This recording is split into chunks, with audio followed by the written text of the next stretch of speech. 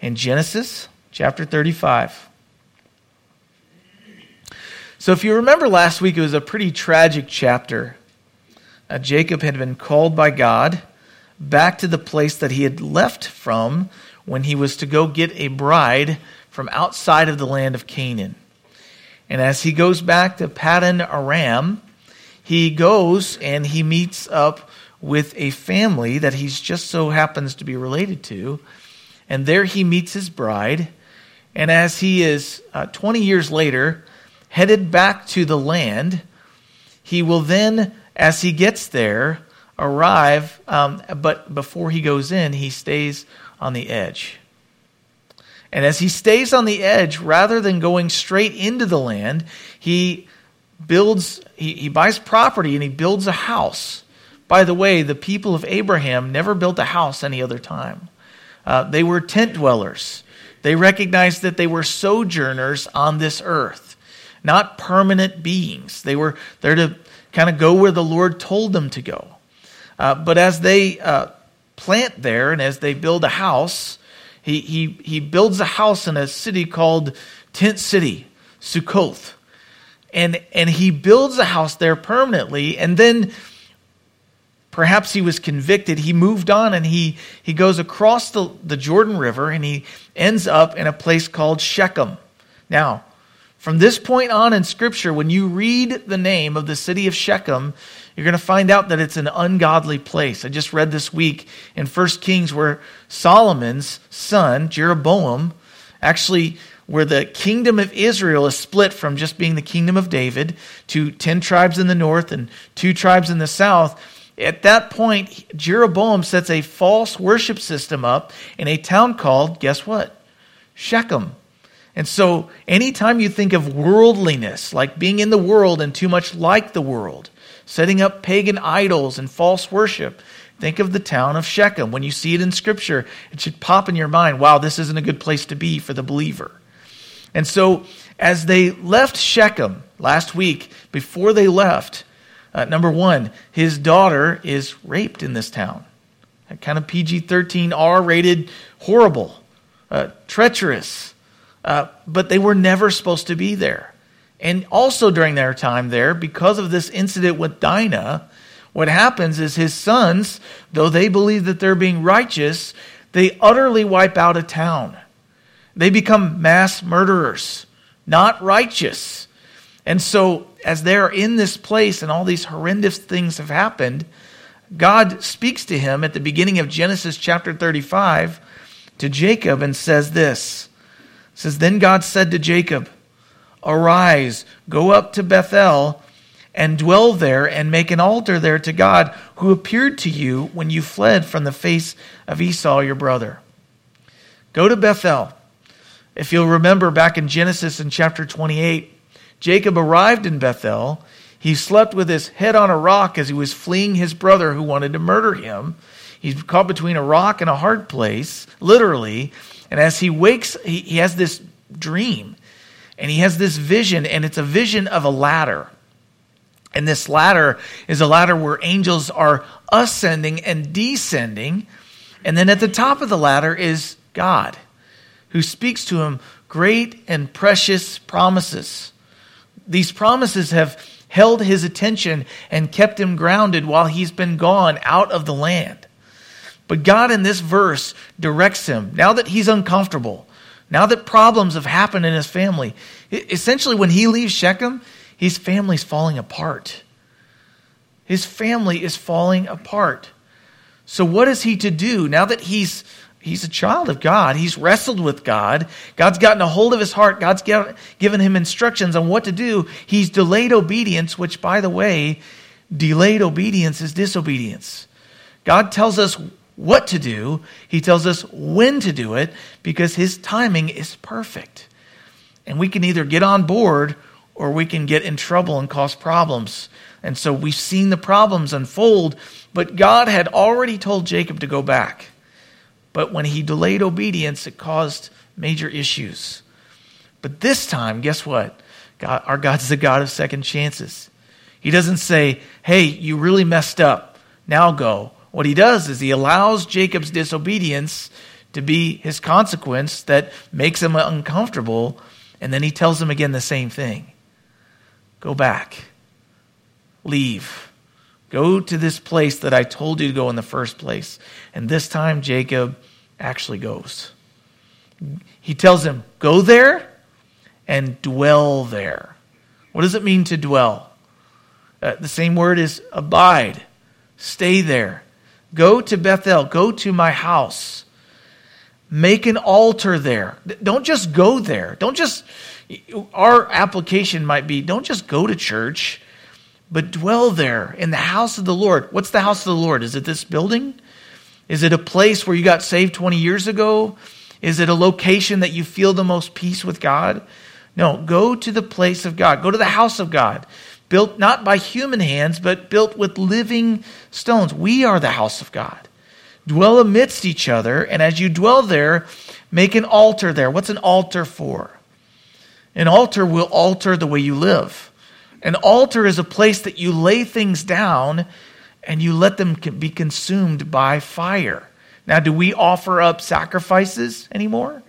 We don't have to. Jesus is our one final Lamb of God. He's our sacrifice. But then now, instead of having to make sacrifice, our sacrifice has been made for us. Now we get to make sacrifice. We get to lay down our burdens. We get to lay down our dreams. We get to lay down the things that matter the most to us and say, Lord, I can't be a good steward of this. I want you to have it. I want you to consume it and make it what it's supposed to be in my life. I want these things that I love so dearly to have the proper priority in my life. And then he says, worship the God. Now, notice here what he says. He doesn't say just worship God. He says, worship God, the God who appeared to you when you fled from Esau, the God that you needed when you were caught between the rock and a hard place, the God who delivered you from your enemies, the God who sustained you while you were gone, and the God who has brought you back, who has led you every step of the way. I am your God. Worship and serve me, not these other gods that all these other people around you, the people in Shechem, were serving. Lay down your idols. So verse 2. It's a lot, right? Just one verse. We could stop there and we could camp there all day. But I won't, because I can't keep my attention for that long. He says, arise, go up to Bethel and dwell there. Make an altar there to God who appeared to you when you fled from the face of Esau, your brother. Now notice his response, verse 2. So Jacob said to his household, having heard from God, now he's going to lead from a place of having leadership in his own life. If you've ever known that God's wanted you to lead your household or to lead a group of friends, you cannot lead anybody anywhere where you've not already been led yourself. So God's given him instruction. He's given him direction. And it says there that Jacob said to his household, to all who were with him, put away the foreign gods that are among you. Purify yourselves and change your garments. So step 1, purify yourselves. Now, in Christ, we don't need to purify ourselves. Who makes us pure? Jesus. The Sunday school answer. His blood has cleansed us of all unrighteousness. We're made pure by him. It's not about what we do. It's about what he has already done. And yet, what Scripture instructs us to do, God has set you apart. He has cleansed you. He has made you whole. Now, make yourselves whole. Make yourselves clean. Well, wait a minute. I can't make myself clean. What does he mean here? Well, the instruction is, God has made you pure. Now, do the things that you know that God requires in order to make yourselves pure. Positionally, he's made us as pure as we can ever be. White as the driven snow. But practically, we need to set ourselves apart, consecrate ourselves to his service. And what that means is laying down things that are sinful. Laying down our idols. Wait a minute, did they have idols in them? Well, if you remember when Rachel left her father's house, she stole his household god. And she took it with him. As a matter of fact, it almost caused her father and Jacob to come to blows. And if the Lord had not intervened, there would have been a fight. There would have been some family issues. Somebody, Jerry, they'd have been fighting each other. But for whatever reason, the Lord shielded them for a time. But now that they're getting ready to go back to the house of God, to worship God in spirit and in truth, God says, okay, I've let you carry this with you in secret for long enough. Now I want you to purify yourself. Take these household gods and give them to me. And notice what it says there in verse 2. Put away the foreign gods that are among you, purify yourselves, and change your garments. You're filthy.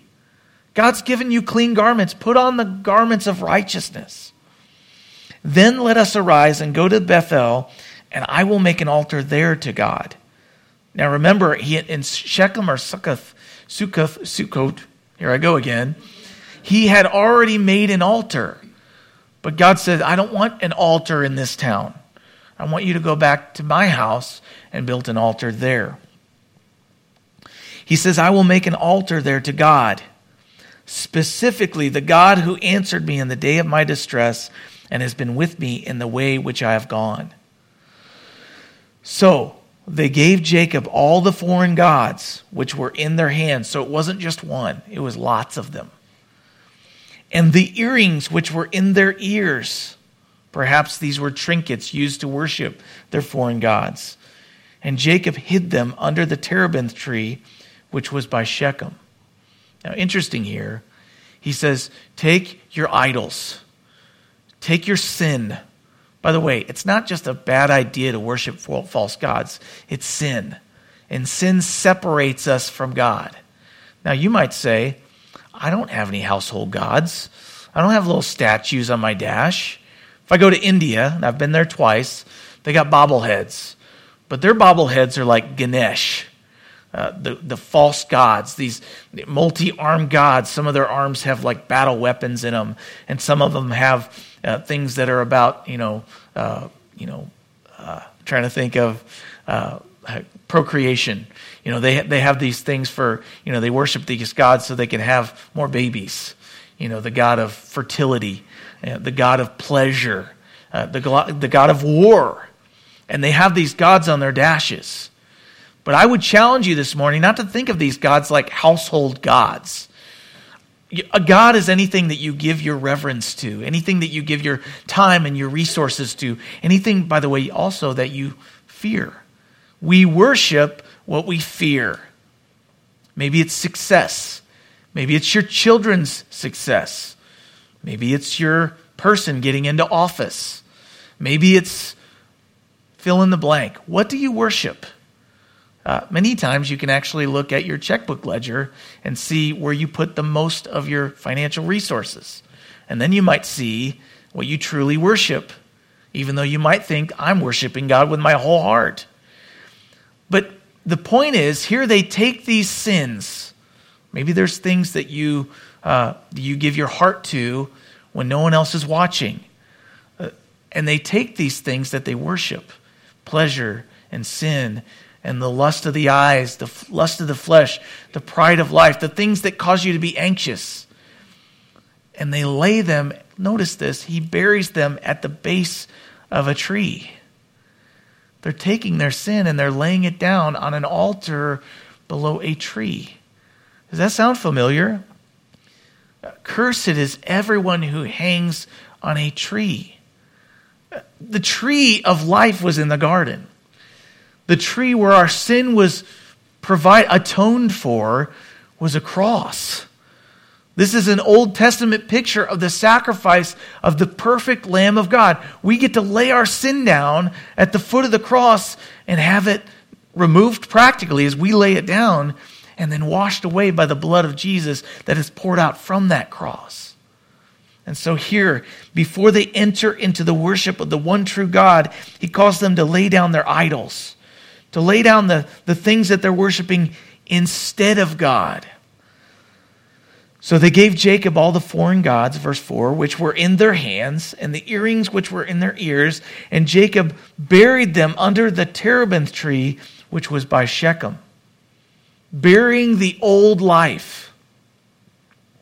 And they journeyed, and the terror of God was upon the cities that were all around them, and they did not pursue the sons of Jacob. Remember in the last chapter, after his sons brutally murdered the entire town of Shechem, Jacob's only cry out is, you've made me a stench in the eyes of all these other nations. They're going to hate me and they're going to wipe us out. They're going to kill us. But notice what happens is God says, I want you to go to Bethel. And then he buries all the idols, which, by the way, God didn't command that. God didn't tell them to lay down the idols. He said, go back to Bethel. And in response, Jacob didn't have to lay down his idols, but he was just so thankful that the Lord wasn't done with him yet, that he gave him a second chance to obey, that he said, okay, we need to, God told us to do this before. Maybe we shouldn't continue on from Shechem, business as usual. Maybe we're going to have to do the right thing the right way this time. Putting away all of our sin. And so as he buries the sin, and as they pursue the house of God, and they head in this direction, it says that purity brings power in your life. If you wonder why you don't have any power to have victory over sin in your life, perhaps it's because there's no purity. Because as they pursue the house of God, and as they lay down their idols and their sin, notice what happens is all their enemies they fear the Lord. They don't even try to attack them. Jacob doesn't have any way to defend his family. Remember, he's got a limp in his hip. He wrestled with God. He's weak now. He can't fight for himself. So the Lord is going to fight his battles. And as there's purity in the camp, they have power and victory over their enemies without ever raising a knife. Do you remember in the Garden of Gethsemane, when Jesus was getting ready to be arrested, and Peter sees this, and he gets out his sword, and he's going to help. And as they're approaching Jesus, these armed guards, they said, we're looking for Jesus. And Jesus says, here I am. And at just those words, it says that all of the company that was there to arrest him, they fall over. That just the words, I am, knocked them over. There was purity in Jesus, and so he had the power of the Spirit. And so they found out that the power comes from purity. And as they returned to worship God instead of the house of God, it says there in verse 5, they journeyed, and the terror of God was upon the cities that were all around them. They did not pursue the sons of Jacob. So Jacob came to Luz, that is Bethel. It had been renamed previously by Jacob, which is in the land of Canaan, he and all the people who were with him. And he built an altar there and called the place El Bethel. The first time he was here, he called it Bethel. Surely this is the house of God. But this time as he arrives, he says El Bethel, because there God appeared to him when he fled from the face of his brother. So now he's renamed the place. He's showing that he's progressing in his understanding of God. He's not just coming to the house of God. Now he names the place God in the house of God. He's worshiping the God of the house of God. See, here's what happens. And this is why churches die. What happens is we start worshiping the house of God. And even for us as a young church plant, we're 8 years old, we can start to worship the way we do church. We can even, because we study the Bible cover to cover, start to worship the Bible. We can worship how we do children's church. We can worship the building that we're in and not even realize it. But maturity is found in the believer when we worship the God of the Bible, the God of the house of God. The God of my salvation, not just the fact that I'm saved. And it's a subtle thing, but it's an important thing. We have to get back to worshiping the God of the house of God.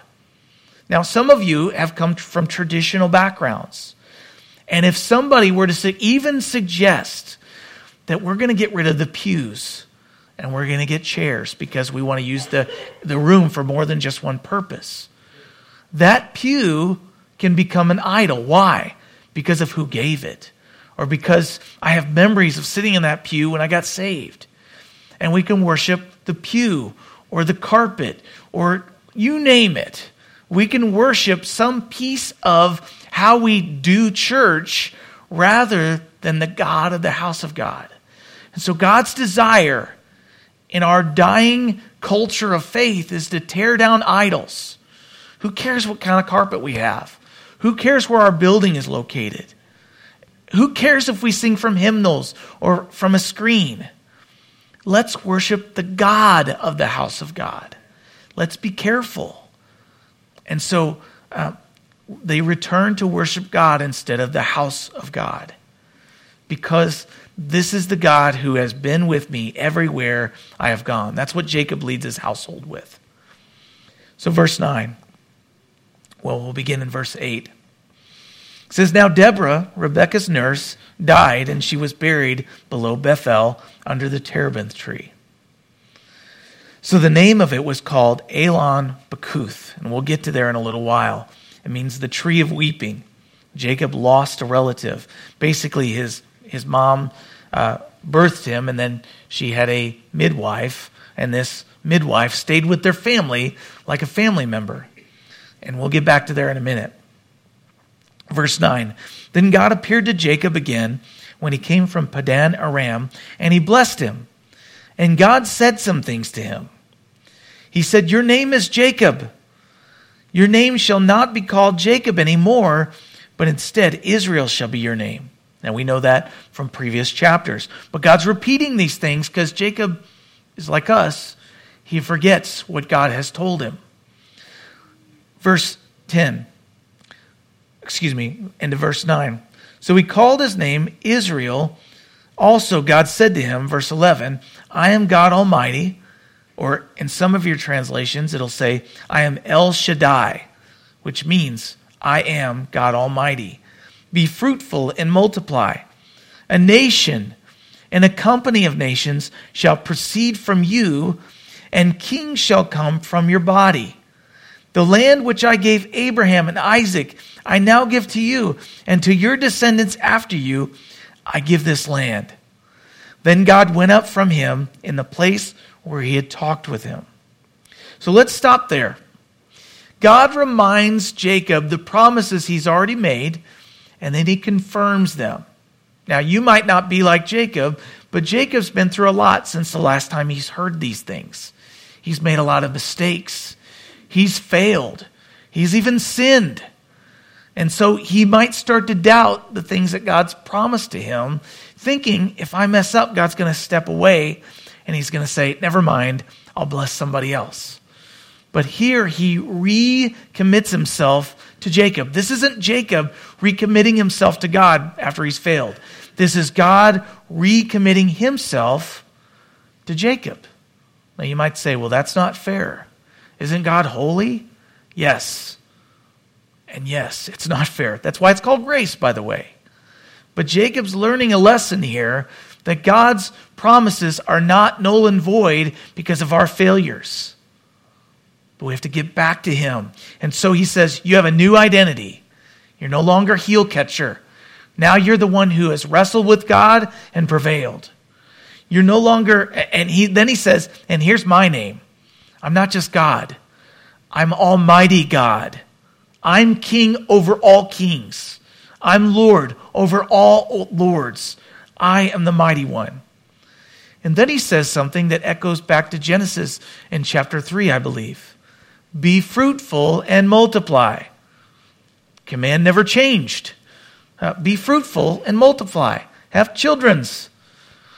And then he says, a nation, Israel, and other nations, and then kings, national rulers will come from your descendants.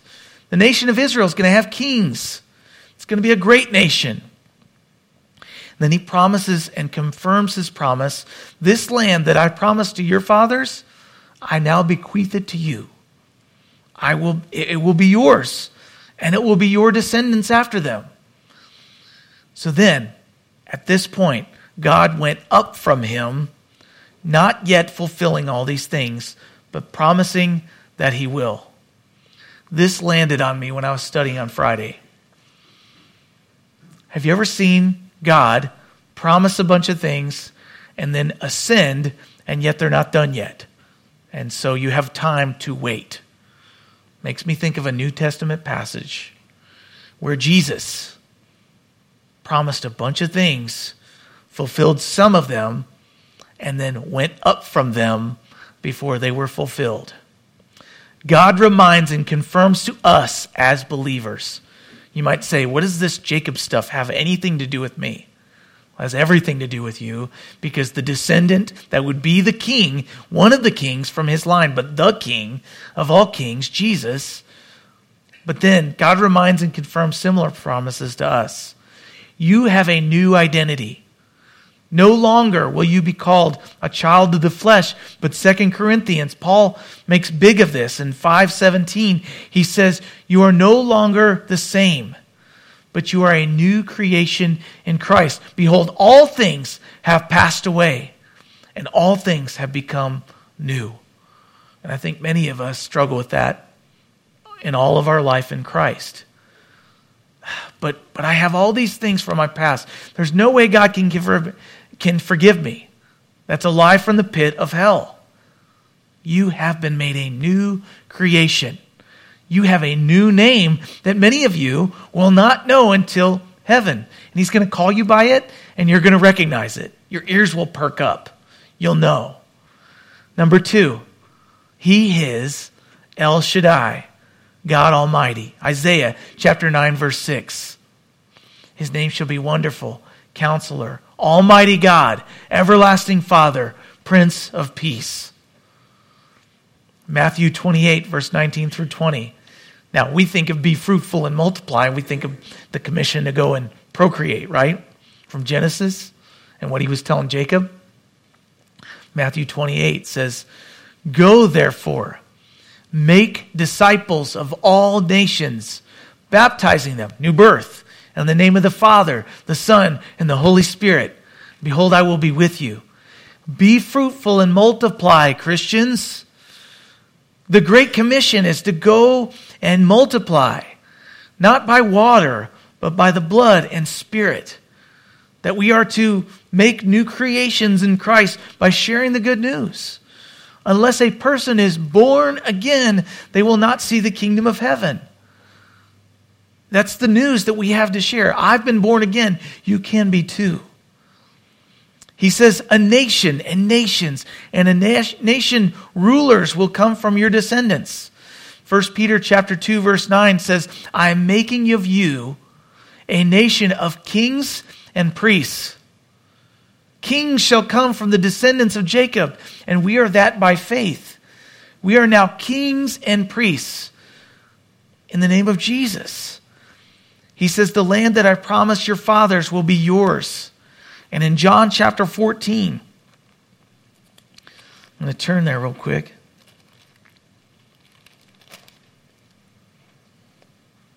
In verse 1, Jesus said to his disciples, he says, let not your heart be troubled.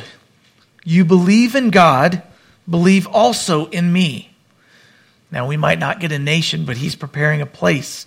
In my Father's house are many mansions. If it were not so, I would have told you. I go to prepare a place for you. And if I go and prepare a place for you, I will come again and receive you to myself, that where I am, there you may be also. And where I go, you know, and the way you know. The way there is Jesus. He's the way, the truth, and the life. And then God went up from him, not yet fulfilling these things. And in Acts chapter 1, the disciples, Luke gives us this account in Acts. He says, as they were standing there, and Jesus gave them the commission, he went up from there, having told them all these things, and yet they were not yet fulfilled. And that's where we find ourselves today. So I just enjoyed that this week. So back in Genesis, verse 14, chapter 35. So Jacob set up a pillar in the place where he talked with him, a pillar of stone. This is like a memorial. And he poured a drink offering on it. This would be a drink offering of wine. And he poured oil on it. And Jacob called the name of the place where God spoke with him, Bethel, the house of God. Now, he had done this before. When God revealed himself to Jacob in the dream, he set up a pillar, a memorial. And there he poured out oil on this stone. But this time it's different. He's seeing the God of Bethel, and he doesn't just pour oil on it, which is a picture of the Holy Spirit in the Old Testament, but he pours out wine. Wine is the blood of grapes. We don't call it that. But in order to get wine or grape juice or whatever your favorite is, it has to be stomped. It has to be crushed. And when it's crushed, the blood of the grape comes out and it is sweet. But it's a picture of joy. And yet when grapes are crushed, the grape no longer exists. And yet here we have a pillar of stone anointed with wine and poured out olive oil upon it. What's the significance here? Well, I have there for you 1 Peter 3, and that's wrong. I'm going to take you to 1 Timothy 3. Praise the Lord, I was reading that this morning. I was like, why am I going to 1 Peter? That's because I did in the previous slide. But 1 Timothy chapter 3, in verse 14, Paul writes to Timothy and says, "These things I write to you, though I hope to come to you shortly, but if I am delayed, I write so that you may know how you ought to conduct yourself in the house of God." Look at this. "In the house of God, which is the church of the living God, the pillar." What's he set up? A pillar of stone. "The ground of the truth. And without controversy, great is the mystery of godliness. God was manifested in the flesh, justified in the Spirit, seen by angels, preached among the Gentiles, believed on in the world, received up in glory." The church is a pillar. Jesus is the chief cornerstone. The pillar and the ground of the faith is the church. That's you and I. But without the anointing or the pouring out of the blood of grapes, the drink offering, the blood of Jesus, the church is not pure. So it's first purified by the drink offering. And then after the drink offering, after the cleansing, Old Testament says that without the shedding of blood, the high cost of sin. You think sin's no big deal? Jesus died to save you from sin because the penalty of sin is death. But Jesus' death on our behalf offers up the blood of Jesus applied to our lives, and we are made pure in his sight. And then after that purity, Jesus poured out the Holy Spirit. In Acts chapter 2, the Holy Spirit is poured out on the day of Pentecost, not only the washing away of the guilt and the sin, but now the Holy Spirit poured out upon us to give us life in the Spirit and power to say no to sin and to live for the Spirit, to do the things that please God. You cannot do it on your own. You need the Holy Spirit to empower you to live a victorious life. It's the only way. If you remember in the New Testament, there was several times where apostles encountered people that had been baptized by the baptism of John, and then the apostle or the one sent by God would come to them and say, "Well, have you been baptized with the Holy Spirit?" And they would say to him, "Oh, we've not heard of this baptism." And there's all kinds of arguments about, well, when you're baptized, you receive the Spirit. But I believe, based on what the Bible teaches, that the Holy Spirit has been poured out. That's what convicts the world of sin and righteousness and judgment. But then the Holy Spirit fills us at salvation. But I think there's also the responsibility for believers to ask for more of the Holy Spirit, because we, as H.A. Ironside said, we leak. If we're cracked vessels and you pour something into us, we're going to leak out, which is a bummer because nobody likes a leaky vessel. But it's a wonderful thing because then the Holy Spirit, it leaks on other people. And then they're convicted of their sin.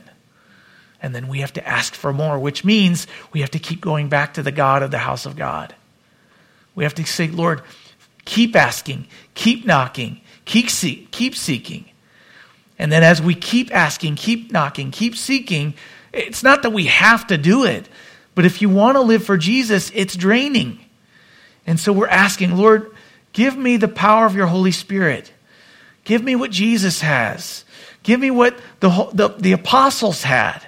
Give me what your disciples had on the day of Pentecost, because as they were filled with the Spirit, they dwelled together in unity, and then the whole world could see that they were unified, not by something you could see, but by the life that you couldn't see. And so, just another thought as we close up this idea here. Luke chapter 10, if you remember the parable of the Good Samaritan, the Samaritan, in order to deal with the wounds of the man who had been hurt on the road, on the way, he poured out on him wine on his wounds. And then on his wounds, after pouring out wine, he anointed him with oil. That was the beginning of his healing. Someone walking by the way who had been bruised and battered and beaten by the world. This Samaritan comes along and pours out wine and oil, and I think the significance is extremely important. Jesus didn't waste any words. And so, Jacob's obedient. There's purity in his life. He's worshiping the God of the house of God, and yet Jacob's obedience and the blessing that God bestowed upon him did not guarantee that there would be no more trials in his life. I think there's a lot of parallels for us as believers. But notice in verse 8 of chapter 35, Deborah, Rebekah's nurse, that Rebekah's his mom, she died and she was buried below Bethel under the terebinth tree. So the name of it was called Elon Bakuth, which is tree of weeping. And then in verse 16, as we continue, it says, they journeyed from Bethel, and when there was a little distance to go to Ephrath, which, by the way, Ephrath is modern-day Bethlehem, Rachel labored in childbirth. Kind of interesting that someone would leave a place and travel with their wife about to pop and have a baby. I always thought you'd stay put, but there was another one that we know of in the New Testament just about to have a baby, and the nation they were occupied by said, go to your hometown for a census, right? Jesus, born in his hometown because of a census.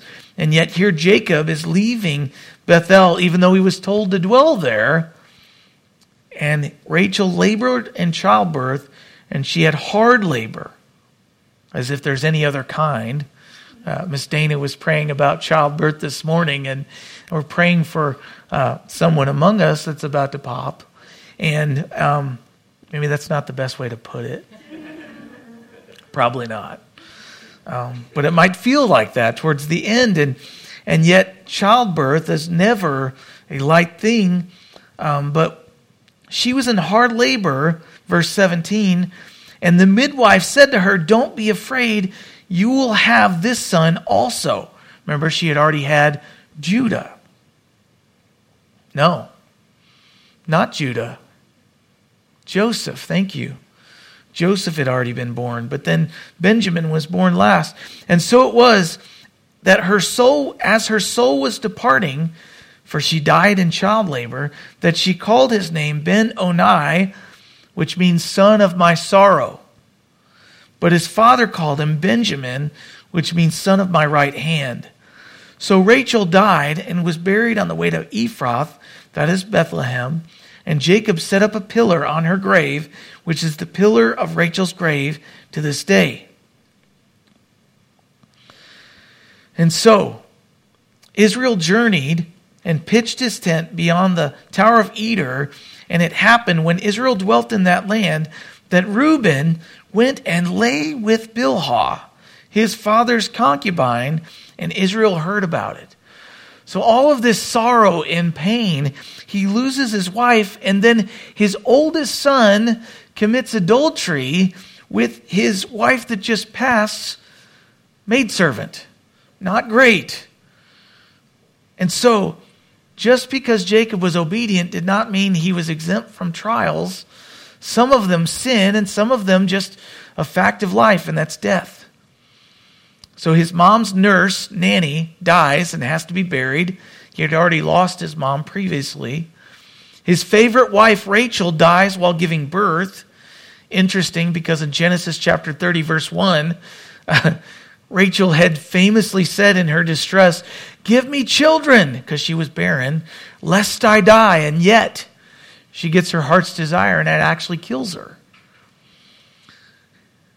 And then his oldest son, Reuben, lay with his wife's servant, and this sin will take away his favor with the Lord. It will cost him his birthright. And then his father, verse 27 through 29, then Jacob came to his father, Isaac, at Mamre of Kirjath Arba, that is Hebron, where Abraham and Isaac had dwelt, and the days of Isaac were 180 years. So Isaac breathed his last and died, and was gathered to his people, being old and full of days, and his sons Esau and Jacob buried him. So the Lord brought Jacob all the way back to the land, and he got to see his father before he passed. Now Isaac thought he was going to die earlier, but he got 43 more years from what he thought he would get. And so, there's a lot there. But life is short and full of trials. To those who trust the Lord and to those who don't, I would much rather experience those brokenness and that trial with the God of Bethel, the house of Bethel. Now there are 12 sons instead of 11. So there's sorrow, but there's also joy that comes. His wife did die, but he also got another son. She called him son of my sorrow. That was Rachel's perspective.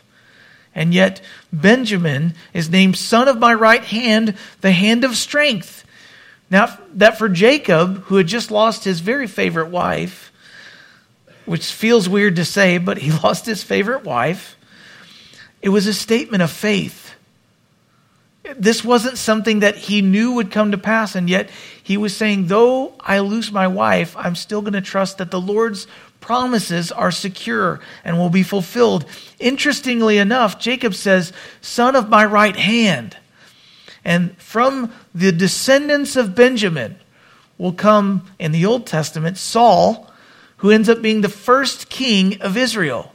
It's a blessing, right? Now, Saul didn't end well, but to be the father of the father of the father of a king, that's pretty amazing. That's a blessing. But then for us, we've benefited from this statement of faith because Saul, who becomes Paul, the apostle that wrote most of the New Testament epistles, he's a descendant of the tribe of Benjamin. So what a statement of faith that's been fulfilled. And I guarantee that in heaven, he was rewarded for his faith to see something that seemed impossible during brokenness. But we see Jesus here. And I know I skipped over verse 22 through 26, but we see again the 12 sons of Jacob.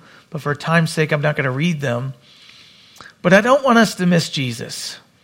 Because even in Benjamin's death, which I believe was possibly because of the strain of labor, but also because we're traveling, I believe that Jacob was supposed to stay in Bethel and not drive his wife down the road, as many times we as husbands can do. We forget that the wife is the weaker vessel, and we're to take gentle care of them, especially in their moments where they're most full and most struggling for strength. But nonetheless, even in Jacob, what I believe is his failure to stay and dwell in the house of Bethel, he heads down the road and they lose Rachel and Benjamin is born. And even in the naming of Benjamin, we see Jesus. And I'm going to turn to Isaiah in chapter 53 in the 3rd verse, very messianic chapter in Isaiah, where it says that Jesus was a son of sorrow. He is despised and rejected by men, a man of sorrows and acquainted with grief. And we hid, as it were, our faces from him. He was despised, and we did not esteem him. And yet also in the Son of Mary, in Jesus, we see the Son of my right hand. And the right hand in the Bible is it's the hand of strength. Some of you lefties may not like that. But the right hand was a symbol of strength. And so in Psalm chapter 110, we see this as the psalmist in this messianic psalm is reading about what he may not have known at the time, but the Messiah. It says there, the Lord said to my Lord, sit at my right hand till I make your enemies your footstool. The Lord shall send the rod of your strength, the hand of strength, out of Zion, ruled in the midst of your enemies. And so we see Jesus even in the death. And then turn with me to Mark as we close. In chapter 16, the very last words of Mark in his gospel account. Mark chapter 16, verse 19 says, so then, after the Lord had spoken to them, Jesus speaking to his disciples, he was received up into heaven, sat down at the right hand of God, and they went out and preached everywhere. Where does Jesus remain right now? Yes, Sunday school answer, he's in your heart. But more biblically speaking, he is sitting down at the right hand of God the Father, and Hebrews says that he is praying for you and I at this very moment. He's praying for those who will inherit the salvation of God. He's praying for you and I. He's praying for all those who will believe. And he's praying for you even today. If you are sitting on the fence, you believe that Jesus is the Son of God, but you're still in Shechem. You're still in the world. You're still clinging to idols. And God's calling you to depart from the world, to bury your sin at the base of the cross that's already been paid for. And he's calling you to come to the house of God and to worship the God of the house of God. Jesus Christ, the Lamb that was slain, the Lamb that rose again from the grave by the power of God and has given us the Holy Spirit to see him for all that he is and has given us power. I love what Psalm chapter 126 says in verse 5. Those who sow with tears will reap with songs of joy. So Lord Jesus, as we close our Bible study this morning, we come to you as people who are constantly in the need of you rooting out our sin, rooting out our idols, even those idols that might seem righteous. We can worship things or settings or places or things that you've gifted us with rather than the God of those things, the God who provides.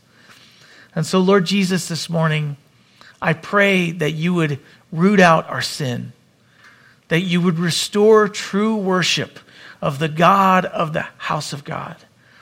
And Father, as we have studied quite a bit this morning, it's a lot to cover in one morning, would you write these things down on our hearts and help us to apply them and to leave this place differently than we came in?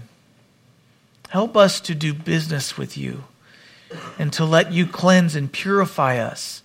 And as you cleanse us by your blood, and as you purify us, Lord, would you pour out your Holy Spirit upon each one of us who have gathered this morning? Give us the faith to ask for more of the Holy Spirit so that we can live in a way that is anointed, free of the irritants that the world will send our way, but also anointed so that we can be those who are sent by you to apply the blood to those that don't know you, to offer up the free salvation, the gift that we first received, that we could go and freely offer it up to those who are outside of the house of God. Lord, we love you. We thank you for your word, that it's powerful and sharper than any two-edged sword. We pray that it would be rooted deeply and that we would be rooted in the ground and grounded in the faith. In Jesus' name, amen.